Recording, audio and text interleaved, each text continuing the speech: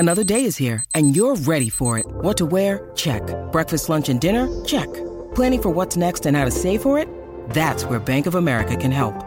For your financial to-dos, Bank of America has experts ready to help get you closer to your goals. Get started at one of our local financial centers or 24/7 in our mobile banking app. Find a location near you at bankofamerica.com/talktous. What would you like the power to do? Mobile banking requires downloading the app and is only available for select devices. Message and data rates may apply. Bank of America N.A., member FDIC. When you need mealtime inspiration, it's worth shopping Kroger, where you'll find over 30,000 mouth-watering choices that excite your inner foodie. And no matter what tasty choice you make, you'll enjoy our everyday low prices, plus extra ways to save, like digital coupons worth over $600 each week. You can also save up to $1 off per gallon at the pump with fuel points. More savings and more inspiring flavors make shopping Kroger worth it every time. Kroger, fresh for everyone. Fuel restrictions apply. This is Optimal Relationships Daily, episode 1315, Friendventory. Our Vibe Attracts Our Tribe, Part 1, by Shana Olmstead of shanaolmstead.com. Hello, everybody, and welcome to ORD with me, your host, Greg Audino. This time around, I'm going to be starting a two-parter with you. It's a long article, so I'll break it up between today and tomorrow. It's an article from Shana Olmstead, in which she provides steps on how to be aware of and attract the right friendships, or any relationships, really. So, listen close. I'm going to start this post now and optimize your life. Friendventory. Our Vibe Attracts Our Tribe, Part 1, by Shana Olmstead of shanaolmstead.com. A feeling of being seen, really seen, and understood is vital for all of us, especially those of us on a spiritual evolution path. It's really difficult to continue expanding as a soul without love, support, and the challenging of those who know us on a soul level and who are also growing themselves. It's so important to find a community of like-minded people. I know how easy it can be to rationalize that our old friends are already that, making excuses for the fact that they are not as conscious or growing in the same direction as us, or that we are the ones giving more in the relationship. As empaths, which you probably are if you're listening to this, we have the tendency to give more than others in our relationships. A true soul pod member gives you energy instead of depleting you, is positive and uplifting, like your inner supportive cheerleader, and has your back, a true family of choice. We are all not lucky enough to be born into a DNA family that we resonate with, and that's okay. While it's important to come to a level of peace and acceptance of those in our family of origin, it's definitely not required to spend all of our time with them, agree with them, or have them agree with us, or make our relationships as closely connected as society sometimes makes us think they should be. We choose these families before we incarnate in order to learn lessons that we may or may not be conscious of in this lifetime. We can be open to and learn these things without placing forced attachment on the relationships. Your family members are also powerful souls, learning what they need to learn in this lifetime. But it's not our job to teach them or change them.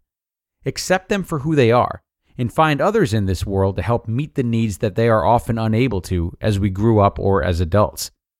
Often, our closest family members, soul sisters, brothers, fathers, and mothers, are those we meet later, when we really know ourselves and what we need.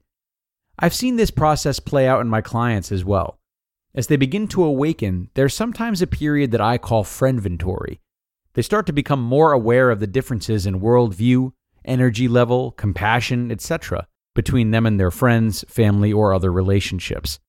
This can often be uncomfortable, because when we are more unconscious, it's much easier to maintain relationships with others on a similar level.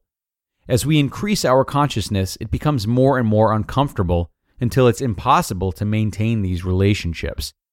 As our sensitivity to energy grows, it becomes increasingly obvious that these people are on a different path, and that to continue our growth, we need to create some more space in the relationships. There can sometimes be a period of loneliness between the time of letting some relationships change that are no longer serving you and finding your soul pod.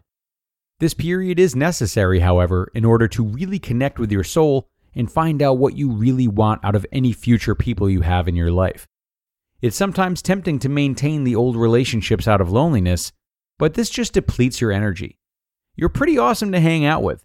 So just do that for a while, working on increasing your vibration even more to attract those higher frequency people that you really want to hang out with.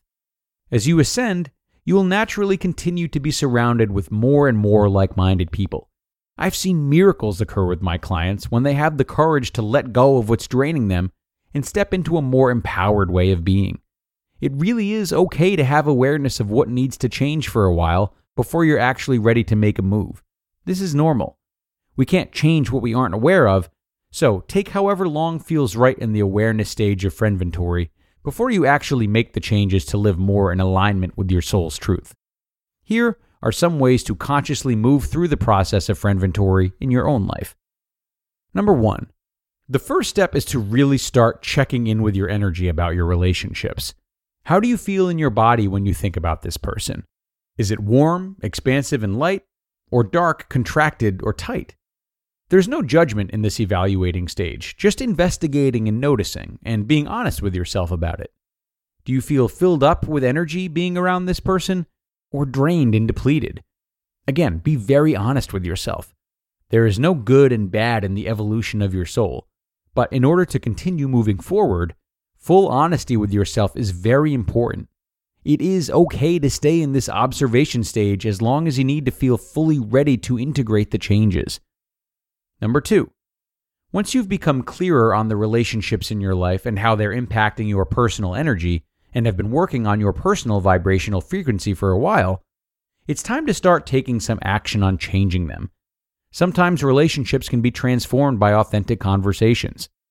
You will be able to tell which ones fall into this category by speaking all of your truth and seeing if the other person can hear you, really understand what you're saying, take responsibility for their part in things, and make appropriate changes going forward to incorporate what has been discussed. If the other person gets defensive, does not take responsibility, does not make you feel heard and understood, and does not make changes to show that they care about how you feel, it may be time to reevaluate what role this person plays in your life. To be continued.